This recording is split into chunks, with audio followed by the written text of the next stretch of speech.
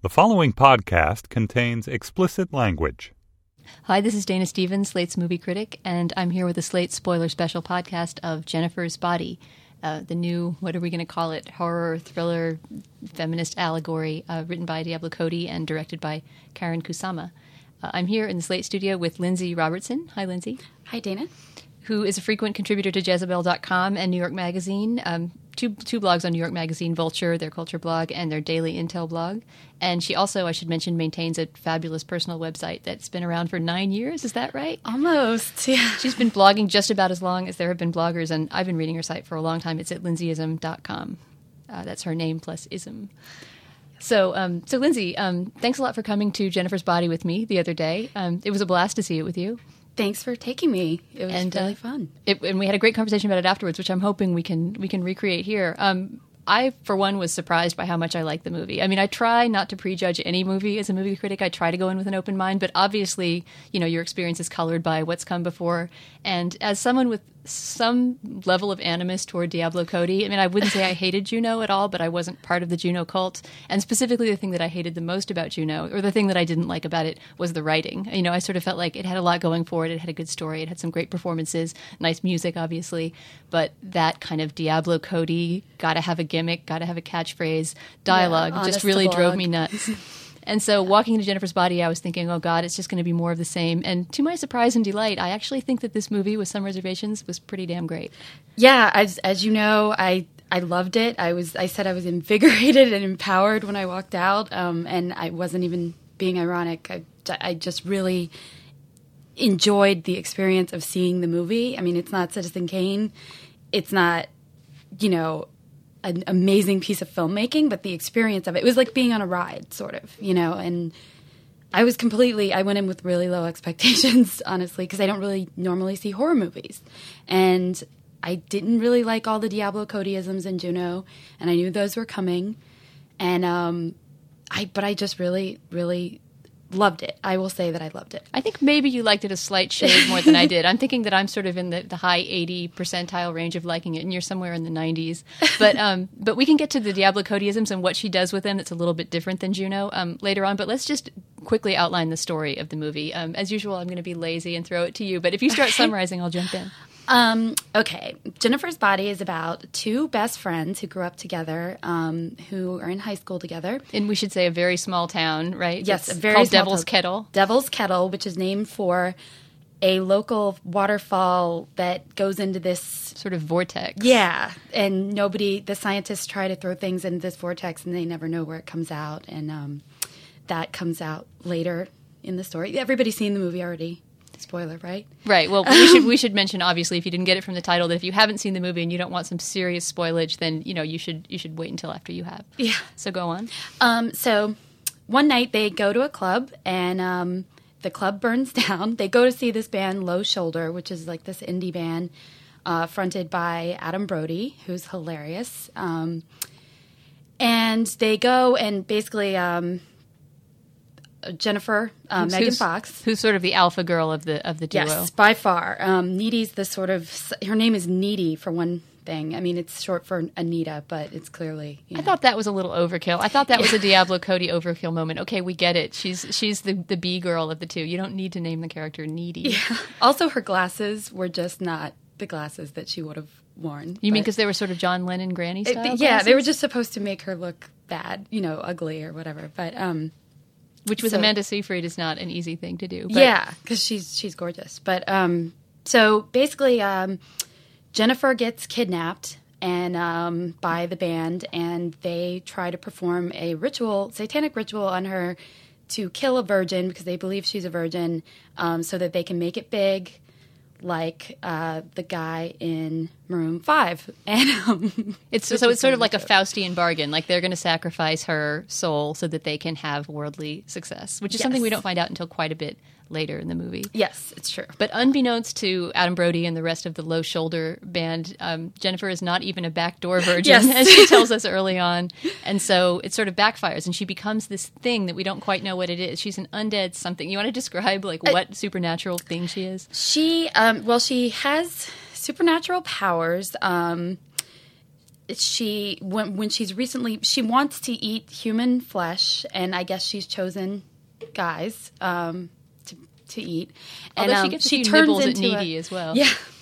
And she turns into this weird fanged thing, and she projectile vomits black blood and with needles in it. I'm not really sure what that is. I don't think it's ever really explained. Yeah, that's a really disturbing image, though. Yeah.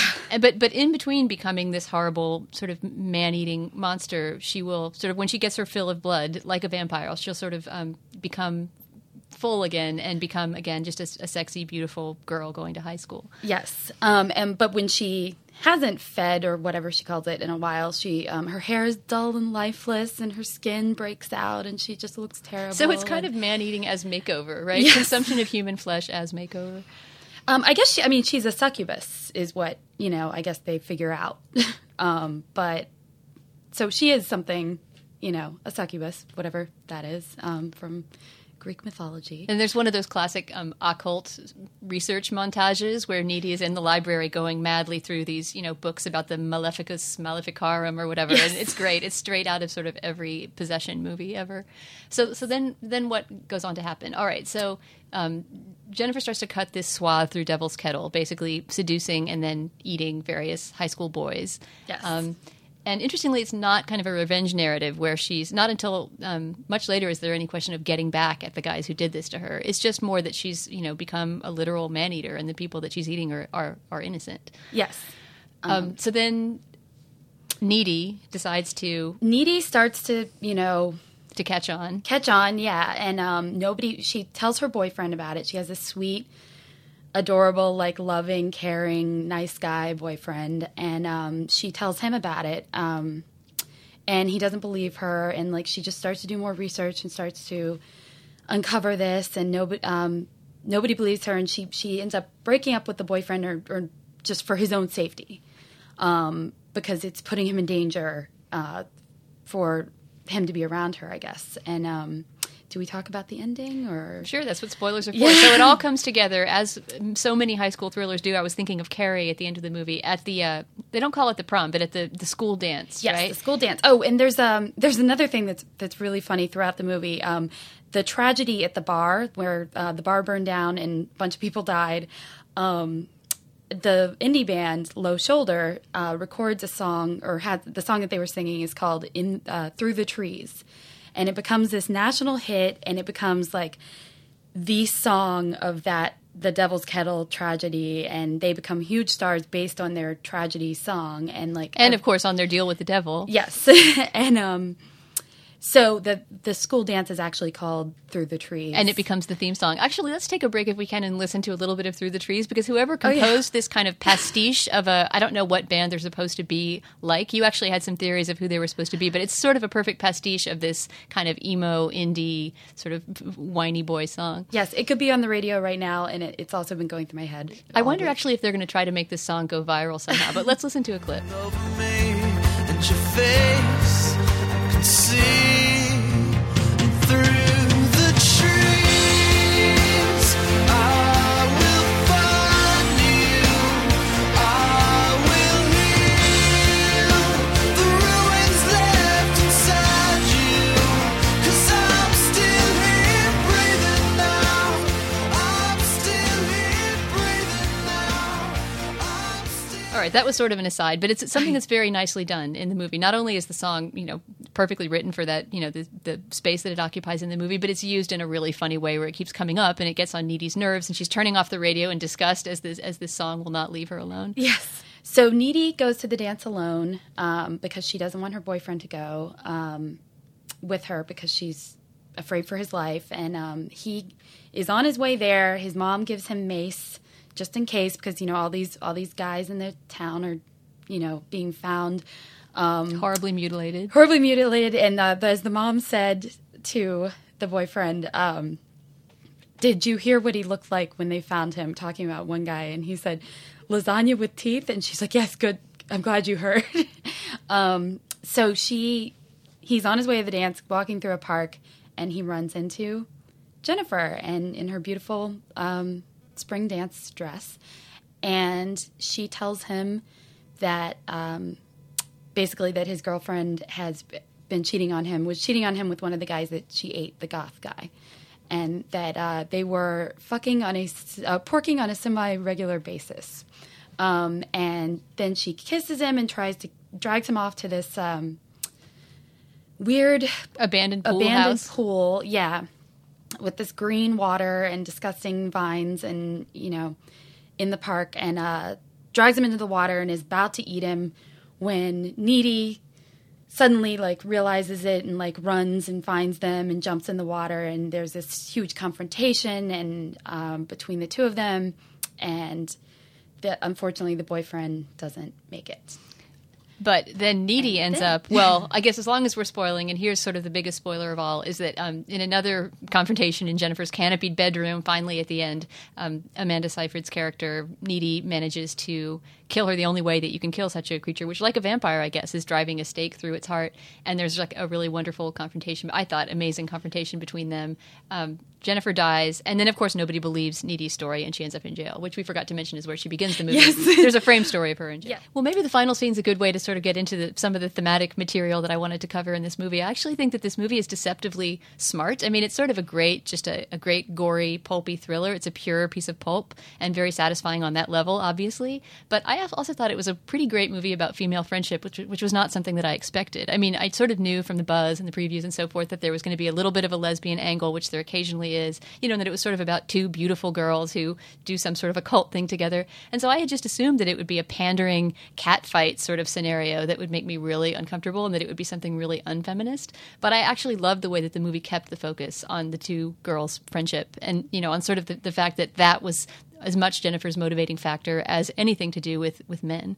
Yeah, it's weird. It's female empowerment, but sort of the men were not the enemy at really any point. It was sort of basically I think of it as a horror movie about a toxic friendship, taken to its complete and total extremes. I mean, I think a lot of people can relate, especially women, to sort of feeling like a sidekick or bullying by friends. And everyone I think can relate to a friend who's sort of an underminer. There was a book that I love by Mike Albo and Virginia Heffernan that came out a few years ago. The Underminer. The Underminer, yeah. And I keep reading it every 6 months or so. I'm just obsessed with it. And I've always wished they would make a movie out of it.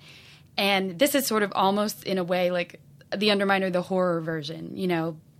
This poor, Needy has been this sidekick to this girl, but then also they have a real loving friendship relationship. They do actually seem to be very good friends. Well, this is something that happens throughout the movie that's kind of great, is that just when you've put Jennifer into the role of just the complete, just Jason, the slasher, who's just the complete horror villain, there'll be a moment when she's, freshly fed again and sort of herself again, and you see that she is still, a person with feelings and a person who values her friendship with Needy. And I really was touched by the fact that in their final kind of exorcist-like confrontation on the canopy bed, that the moment that Jennifer finally gives in and you realize that she is going to buy it is when I always want to call her Amanda Seyfried. What's her character name? Needy. Because I don't like that name, that I can't remember it.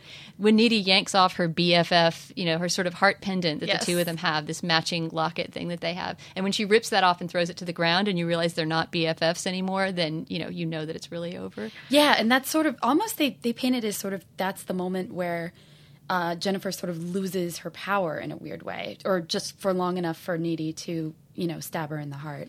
I loved the way Jennifer, when she's stabbed in the heart, says, "My tit," and Needy says, "No, your heart." That was just a good little. I guess that's a Diablo Codyism. Well, but it's actually a great character moment because Jennifer's body has sort of been, the focus of the entire movie, and part of Jennifer's tragedy, I guess, is that she is nothing but her body, and that's how she experiences herself, right? And that's the whole reason she ends up getting into the Satanic Rockers van in the first place. So in a strange way, it also becomes this sort of sad story of Jennifer's low self-esteem. I mean, this has a sort of reviving Ophelia written all over it. I would so want my teenage girl to see this movie because I think, for all the gore and sex in it, I mean, who cares about the gore and sex? The fact is that I think it actually has kind of great values at its core.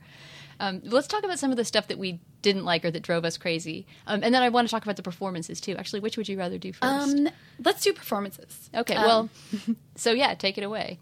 Well, we have to talk about Megan Fox's acting because, personally, I've never seen the Transformers movies. I have, but I still hadn't seen her acting. Yeah, yeah.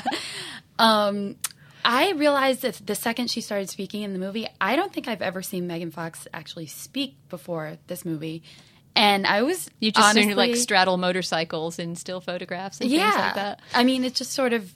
I mean, I've written about Megan Fox before, and I've never heard the woman speak. You know, it's kind of ridiculous. Like I was kind of.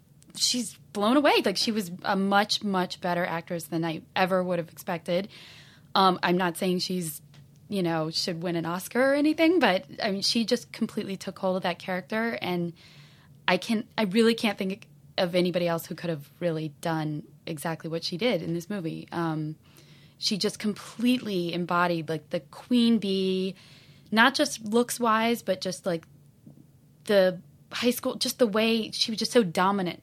Right, her sort of status-seeking behaviors were right on the money. It just seemed like she understood, to my surprise, exactly what movie she was in. I would have sort of imagined that she looked just right for the role, and that was sort of all that was needed, and that she sort of reached the limits of her acting abilities, and that was fine for that role. But in fact, I feel like she really got the whole, strange genre universe that this movie occupies, where it's not quite, it's not quite a sex movie, it's not quite a horror movie, it's not quite a thriller, it's not quite a friendship movie, but it's all those things at once, and she really, really got that. But Amanda Seyfried also was no slouch at all. And I don't know about you, but I was a huge fan of Mamma Mia. I loved Mamma Mia, and like I've only seen 90% the first 10 of movie minutes. critics. And she was one of the things that made it so delightful. She just jumps off the screen in that movie and is incredibly gifted. She actually does her own singing well, which most of the people in that movie are doing their own singing not particularly well. Yeah, I think, it's sad because, I mean, she is obviously probably the better actress, but nobody's really surprised at that in this movie. But she was fantastic. She was really great. I mean, I think everybody can kind of relate to her in some way. I think almost every female friendship I can think of in some attenuated form has this dynamic, basically. I can almost go through all mine and think, like, I'm the Megan in that one, the Jennifer, but I'm more like the Needy in this one. Obviously, not quite so exagerated, and we're not we're not barfing black needles on each other or anything, but yet. And, one thing I noticed that was interesting was the night that Jennifer shows up and barfs the black needles, and she pushes Needy up against the wall. I mean, she physically abuses her friend, and then Needy's still friends with her the next day. That's even before she becomes the monster. You mean? I mean, no, she's the monster already, but and Needy's starting to notice something's weird, but it's almost like No, but she actually shoves her up against the wall before she becomes the monster. Before they even head out to the roadhouse, there's a moment that they're sort of teasing and pushing and shoving, and Jennifer pushes a little bit too hard. All right, maybe that explains it's why a nice she foreshadowing. didn't. Yeah. All right, so let's get to the stuff that oh, wait, I have one more performance to shout out to an actor that I'd never seen before, Johnny Simmons, who plays Chip, the sort of good boy, love interest. He plays in the band, and he's a good high school boy, and he's madly in love with Needy. And it's a part that I love because he's basically a completely uxorious and subservient boyfriend, but he's a good guy, too. Yeah, he was great. And so Johnny Simmons plays that role, and I thought he was really excellent, and somebody who I could imagine appearing in that kind of role, starting to appear as the nice guy.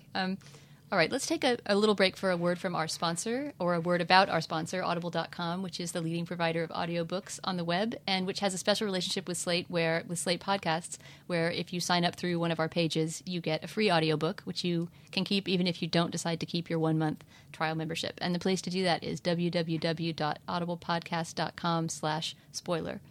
So we have a recommendation for this week that's extremely related to our movie. It's a book by Diablo Cody about her life as a stripper. It's a memoir of her life before she became this sort of successful and controversial screenwriter. It's called Candy Girl, and unfortunately on Audible they don't have Diablo Cody herself reading it. I think that would be interesting. I always love hearing an author read in their own voice. This is narrated, though, by Natalie Moore, and you can find it on audible.com. Candy Girl, A Year in the Life of an Unlikely Stripper. So if you really, really hate Diablo Cody, you can go and scratch the itch there, or if you really like her and want to know more.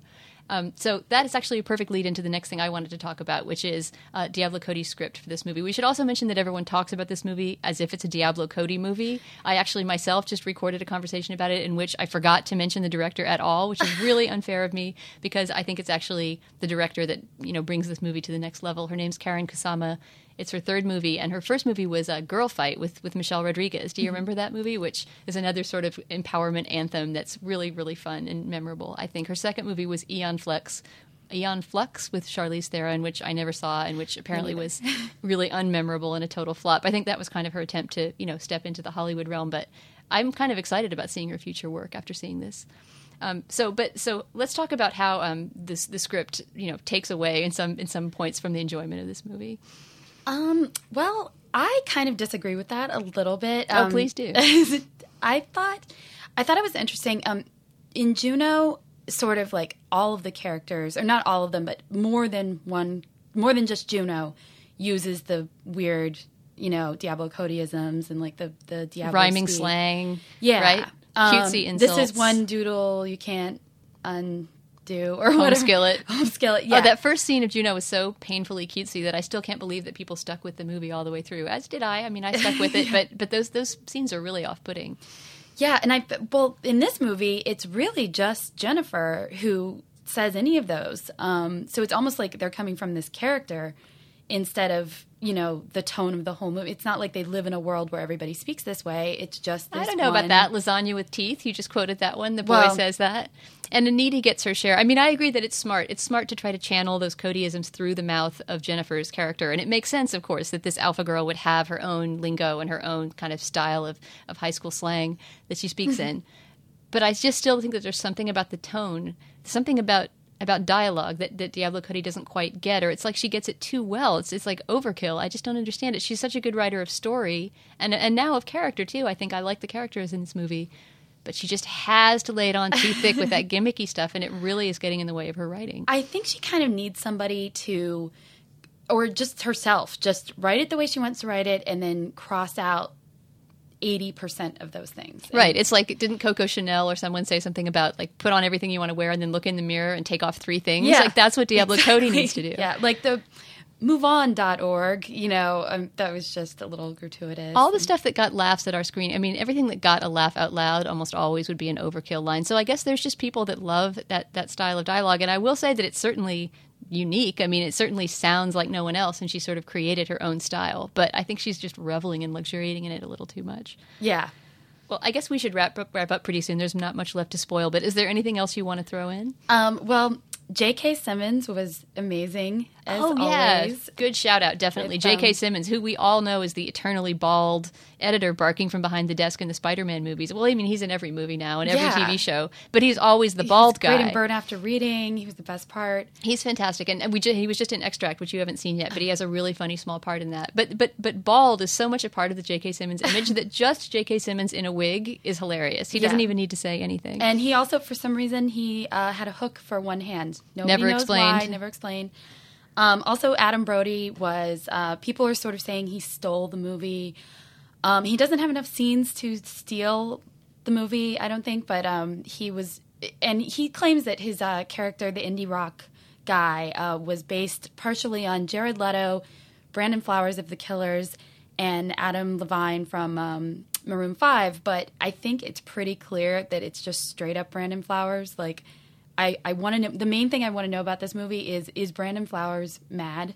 Or is he, like, sort of on board? Because it's just, I mean, it is completely the mannerisms? him. The mannerisms, the raccoony eye makeup? The video part where, or at the dance when he's singing, he has, like, sort of the old-timey microphone.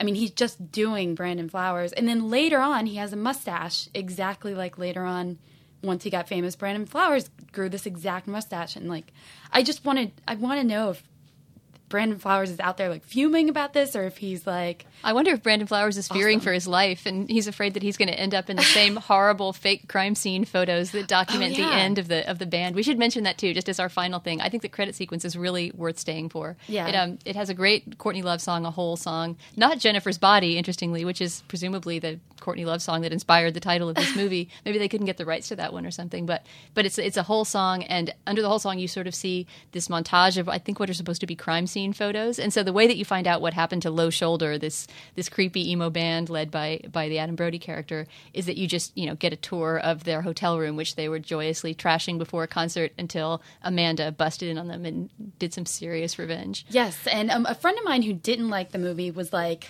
oh, they just saw The Hangover and said, oh, let's make the end of our movie like the end of that. But I don't know. It seems like... Oh, I think it's completely. I mean, except that it was a bunch of still photographs. I don't really see anything in common because Yeah. the visual universe that's being referenced in Hangover is, people's snapshots, cruddy snapshots from a personal camera, and these to me really looked like, old school crime scene photographs. You just knew that there was some serious art direction behind those closing credits, and they were really well done. And they also, extend the narrative and sort of put a final point on it, so they're worth staying for. And they show that our hero is definitely a villain, a killer forever, a real killer, not just of succubuses. So you mean Succubi. the movie implies the serial killer has been unleashed upon the world, or is she done once she's gotten rid of Low Shoulder, do you think? I don't think she's done. I think she's just evil now. I really do. So Jennifer's body too. Well, the next one will be Needy's body, I guess. Yeah, maybe. Well, all she has is that little bite that gave her some of the powers, but maybe it's enough. Okay, well, Lindsay, thank you so much. It was really fun talking about Jennifer's body with you. Thank you, Dana. Thanks for taking me to this movie. All right, well, let's do it again soon. Thanks for having me. Our producer is Wynn Rosenfeld, and the executive producer of Slate Podcasts is Andy Bowers. For Slate.com, I'm Dana Stevens.